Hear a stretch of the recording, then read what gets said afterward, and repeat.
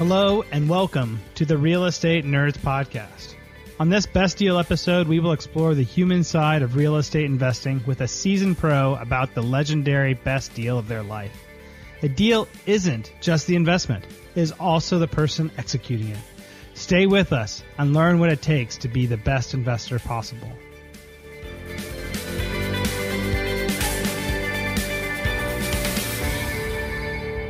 Hi, and welcome to the Real Estate Nerds Podcast. I'm your host, Scott Royal Smith. I'm the owner of Royal Legal Solutions, everything for real estate investing, tax, legal, and business needs. I'm here today with a good friend of mine, Joe Fairless, the phenomenal, the one that's coming out with some hot knowledge here coming up soon. He just let me know before we started recording today.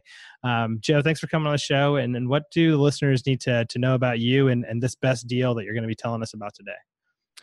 Well, I thank you for having me on the show. Looking forward to our conversation. And what do they know about me and the best deal? Well, I'm a full-time real estate investor focused on apartment communities.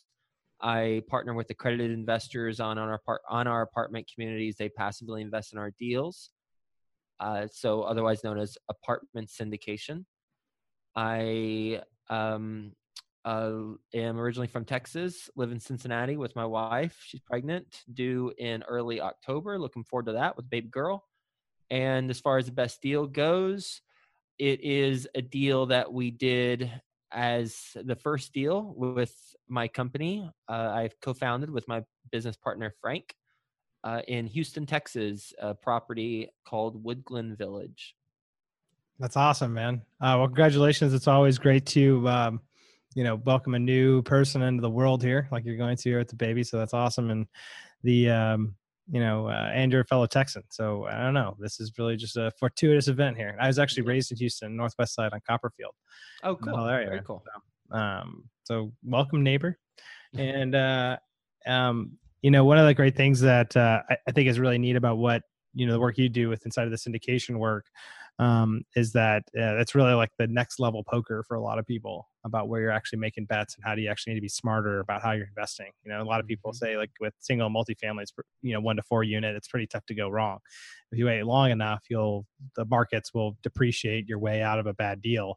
But with the apartment buildings, you have to be a little bit more careful into what they do. And I know you're working on educating people in that area of it. What do you think, in terms of background for this actual deal itself? How did you guys end up finding that? My business partner found the deal, and the interesting thing is he was not my business partner at the time. We were introduced through a mutual friend, and the reason why we were introduced through a mutual friend is because Frank, my business partner, had the deal identified, but he didn't have the funding in order to close. So he didn't have the money to close a deal, but he had the deal. He was working full-time at a company that does what we do. So he was on the acquisitions team for a company that purchases apartment communities, and he was looking to start his own thing. His company was more focused on student housing, and he had this opportunity, but didn't have the money, and he kept going to private equity groups, and because he was in Los Angeles, so he had some relationships with some private equity groups, and those groups would all ask these questions. And as Frank said at the time, everyone wanted to be the smartest person in the room with all these questions, and Frank would answer the questions, but then nothing would come of it. So he was introduced to me through a mutual friend, and I had a network of investors. I have a network of investors. And so once I looked at the deal, I initially wanted to introduce him to a couple other people because I was busy doing my own projects at the time. And I actually did introduce him to some other people who I said, hey, how about, can you all look at this deal? And if it works, then great. You can partner with Frank, and, you all can do this deal. I didn't want any part of it initially because I didn't really look at it and I just didn't have the time. But then he heard back from private equity groups. They weren't investing in the deal. He heard back from the other people who I introduced him to, they, for whatever reason, didn't invest in the deal.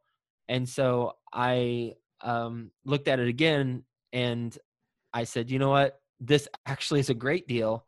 Let's partner up on it. And so we ended up moving forward with it. So Frank actually, I mean, it sounds like he got kicked around a little bit. He did a when he was lot of doing it. it. Yeah, right. Yeah, Sounds like he got kicked down for a good amount of time from like having to meet with private equity people, and then you even introduced him to people I did. that already trusted you. And Yep. Abe's like, no. So that seems kind of wild, right? Like you have all of these other people that are reviewing the deals would already be kind of warm into wanting to say yes to that deal. And it turns out to be like a great deal on paper after you take a look at that. So isn't that kind of crazy? Like, what is the difference? Is that just like you have a magic wand about being able to have the insights and other people just missed it? The difference is, well, it's going to be different for every person who said no, I think. I don't think there was a common theme. I think we can group some things, though, together. One, and this is me speculating, by the way, so I don't know for sure, but my speculation is that the private equity groups said no because of his lack of experience doing his own deals. They need to check certain boxes with their team and with their board of approval, or their approval board, in order to actually get the deals done. So that's probably why I'm for private equity. For the individuals who I introduced them to, uh, I don't know. Perhaps they just didn't look at it thoroughly enough. I actually don't know. But we ended up. Well, the other thing is that this was summer of 2015 in Houston, Texas, and since you're familiar with Houston, you'll know that, or you might remember that there were headlines in all of the news outlets about oil just plummeting, and Houston being in big time trouble as a result of that. And since this deal was in Houston, that scared off a lot of people, including our lender, about a week before we were supposed to close. No kidding. Holy Yes, smokes. it was a major challenge. We had to switch horses in at the last minute, and the reason why was because they attempted to retrade us. So they, for anyone not familiar with that term, they said one thing initially, but then when we got down to closing, they wanted a significant amount, a significantly more equity that we brought to the table, which isn't what we agreed on, and that didn't help our returns. Let alone, we didn't have that equity to begin with because we didn't prepare for that. So we were able to switch lenders quickly through relationships that each of us had, fortunately, through his relationships in the industry and my relationships in the industry. We found the lender. But we had all sorts of people saying no. And in fact, I still have some emails from investors who initially looked at it and lived in Houston at the time, and they said no, thank you. I was scrambling big time because my network wasn't as built out as it is now. So I was actually following up with investors who I sent the deal and asking them, hey, did you look at this? Are you interested? I didn't say it that way. That was basically what I was doing. Whereas now I actually just sent an opportunity out to my network earlier today, and I don't follow up with anyone. They just follow up once they're in, and then that's it. I'll answer questions, but I don't proactively follow up because I don't need to, because the deals fill up so fast. But before, that wasn't the case. And I would reach out to people who I was connected to, but I hadn't spoken with for 10 years. I would reach out to them on LinkedIn because they lived in Houston, and I'd say, hey, buying a deal in Houston. Here's a couple deals. And they're like, what are you talking about? But I was in mission critical stage. I was just trying to do whatever it took to make it happen. And it was incredibly challenging for all those reasons: the market, the location, it being in Houston, and the things that were happening with oil and dominating all of the headlines at the time. And having the lack of track record um, for the debt and equity investor, or the debt lender, and then the equity investors. It was incredibly challenging. While you're doing all of that scramble, is that where you still have money on the line, like where you have a significant amount of capital at risk, or was it just like, oh man, I really want to make this deal come through, and I'm doing everything I can to make it happen? $140,000. Yeah. Yep, was at risk. Yeah. So you're scrambling because that's Mm-hmm. not, you don't want to walk, you can't walk away from that. Yep. Is that so? How are you coping, while you're going through that process? Because that's got to be high stress level with that. Do you have like a routine, like a particular routine that you follow with, some guys I talk to, they're like, hey, it's my morning routine that sets me up for the rest of the day. If I own the morning, I can own the day of what's going on. And like the more intense, like the stress levels become, is the more I fall into like the routines I know that like lead me to success. Yeah.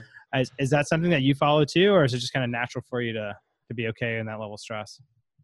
Nothing in my life has meaning until I decide to give it meaning. And that's how I approach life. Our conversation that we're having right now and the things that you say to me, it has no meaning until I decide the meaning to give it.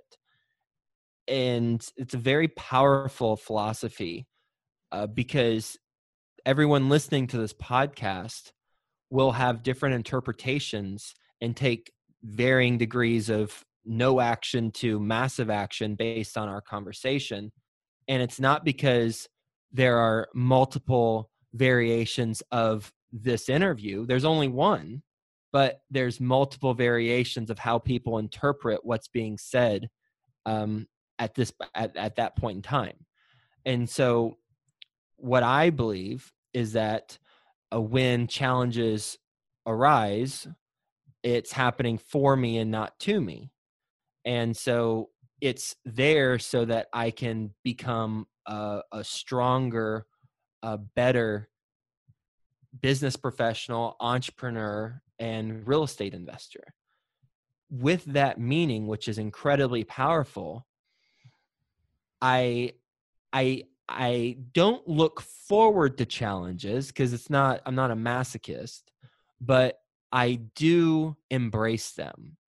And I do know that with challenges, I'm going to come out even stronger. So no, I was not stressed. I was excited about the challenge, and I knew that I was going to get stronger as a result of it. And part of that too is probably that's not the first time that you've had to run in Correct. to test that piece, right?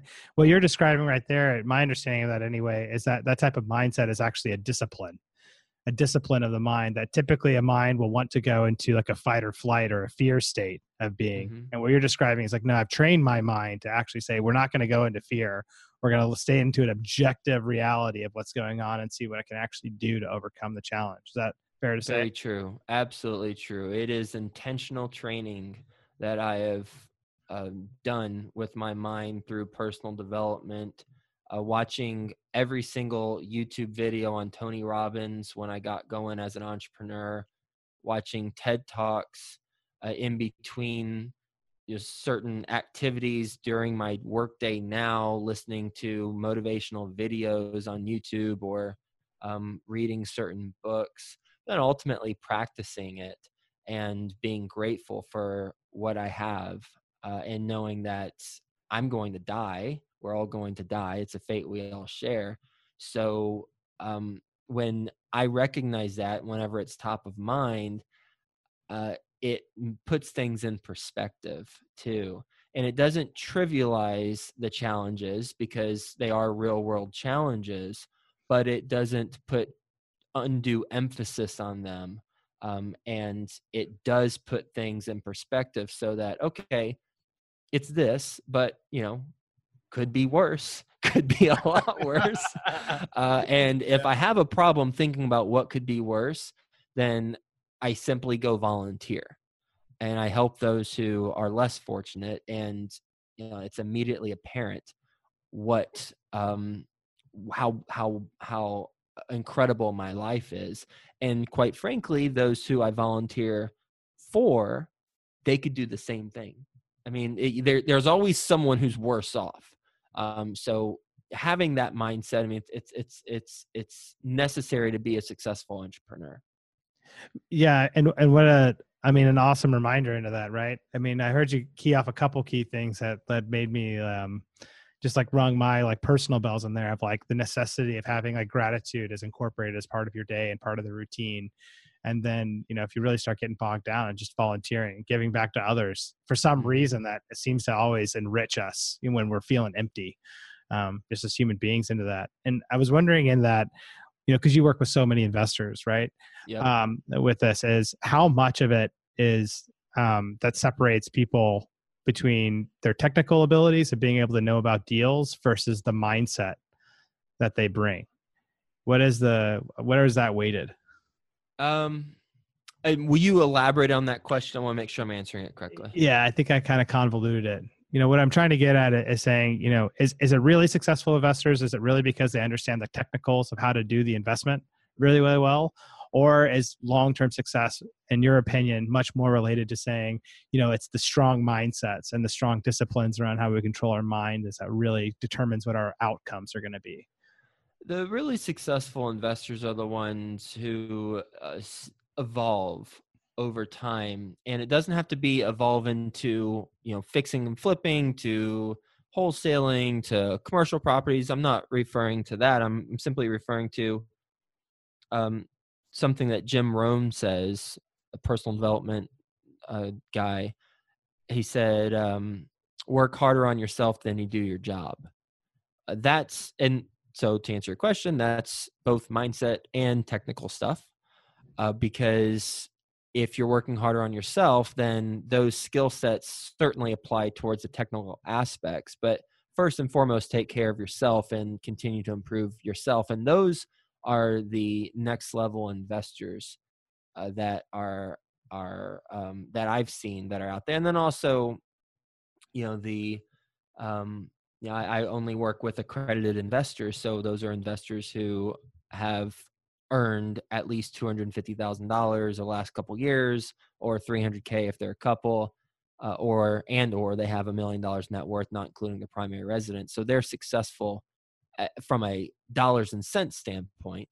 They are successful business people, and that is something I've seen, not in all of them, certainly not in all of them, but in a lot of them, is the focus on personal development and improving their self through various ways. Yeah, and I think that's one of the things that always struck me about that is it doesn't cost you anything to work on yourself. Yeah. A lot of people will say, "Hey, I can't do Costs you a this." lot to not work on yourself. Well, yeah, like unrealized gains, right? You don't Yeah. even know what you're capable of until you really start trying to work on all of your internal, makeup. And I was wondering if you would take us through. It sounds like you had some really hard struggles, and with that deal and getting into the deal with the lender. But yeah, I know this is our best deal episode, and with you. And I was wondering, you end up closing on that deal. What's the next? Did you know at the time that you closed that was like your eureka moment, that you pushed through all of the challenge and now you're here and you're like, that's amazing? Or is that the end of the story, or is there more after that? The most challenging part of that deal was getting it to the closing table. Certainly there's always challenges along the way. The city of Houston exercises eminent, and they make us sell a portion of the land back to them for market price, but we wouldn't have sold it if they didn't force us to sell it. But it was just vacant land that we owned as part of the property. I mean, many challenges along the way. A couple hurricanes put in there over the last couple years at the property. Fortunately, everyone was safe, and there wasn't enough damage to justify an insurance claim. But we bought that thing for $14.1 million. We put in about $1 million, and 16 months later, December 2016, that's December 2016, we got a refinance on it for $21.6 million valuation. Wow. Yeah. That's phenomenal. It is phenomenal. And it's a great feeling. It's a great feeling for many reasons. And we still have that deal. We still own it today, 250 units in Houston. And it's an incredible property. That's awesome, Joe. Well, I think, it's tough to say like what we deserve or what we don't deserve in life, but it sure is nice when we work really hard and really commit to ourselves and then have some success along the way with that, those are like above and beyond, I think, getting lucky. Those are really setting like pathways to success that makes it inevitable. And I think Tony and those guys would agree with that statement of when you really look at people that have like an uncharted, or it's like undeniable ability to be able to create wealth or have success, always have like the strong internal drive, as if that's its own resource in a way. It makes you impervious to setbacks. So I just think that's neat. And thanks so much for sharing that story with it. I in a lot of ways, I was like, man, we got deep. Like this was a worse deal. Like I had a big lesson learned out of it. And so I really appreciate that. In terms of, takeaway, lesson from what you shared today, Joe, with people that just heard your story, what would you like to leave everybody with? Work harder on yourself than you do your job. I think that's the theme for this story that we went through. Yeah, I think so, man. I had a teacher of mine that once told me, he said, always put yourself first, with whatever you're doing. And, we've had Royal Legal Solutions. We've had such amazing explosive growth over the last year that it's like really easy to stop working out and stop meditating and stop eating right and doing all these other things because you get bombarded with all of the other inputs. So I would just encourage you. I mean, I loved hearing your story here today. I hope that you continue to share like that message, a part of what you do with investors. I think it's so powerful for what you do, man. So thank you so much for coming on the show. And I know you have a new book that's launching and what's a good way for people to get in contact with you and which they know about your new info that you're launching out here soon? Yep. The book's called Best Ever Apartment Syndication Book. It is about apartment syndication, believe it or not. And it is the only book in the marketplace that walks you through the step-by-step process for how to raise private money from investors, evaluate apartment deals. I have case studies in there of deals that we've done. Do the asset management of those, get debt financing, bring in partners if you need to get credibility in order to actually get a loan from lenders. You can go on Amazon, search Best Ever Apartment Syndication Book, or just search Joe Fairless. I've got 3 books. This is the 3rd. So you'll just want to find the Best Ever Syndication Book. And this episode's airing the week of launch. And during this week, we have a special offer. This is the book this week during launch week, and email info@joefairless.com. Then you'll receive a bunch of free goodies in addition to the book. So info@joefairless.com, and you'll get, a bunch of good stuff. That's awesome, Joe. We'll have that in the show notes as well too, for everybody to be able to click through that. And I think that's it for today, everybody. Of course, I'm your host, Scott Royal Smith, here at the Real Estate Nerds Podcast. I'm the owner of Royal Legal Solutions, home for everything real estate, tax, business, and legal. Look forward to seeing you again here soon, Joe. What a great episode, man. Thank you very much. Have a great day. Enjoyed our conversation. Thanks. That's all for this Best Deal episode, and I'm your host, Scott Royal Smith, with the Real Estate Nerds Podcast. When investments go good, they can go great. Your legendary best deal could be your next one, so keep at it. Thank you for joining us, and if you enjoyed the show, leave a review to help clue in those sleeping masses for what they need to know and what we all need reminders of.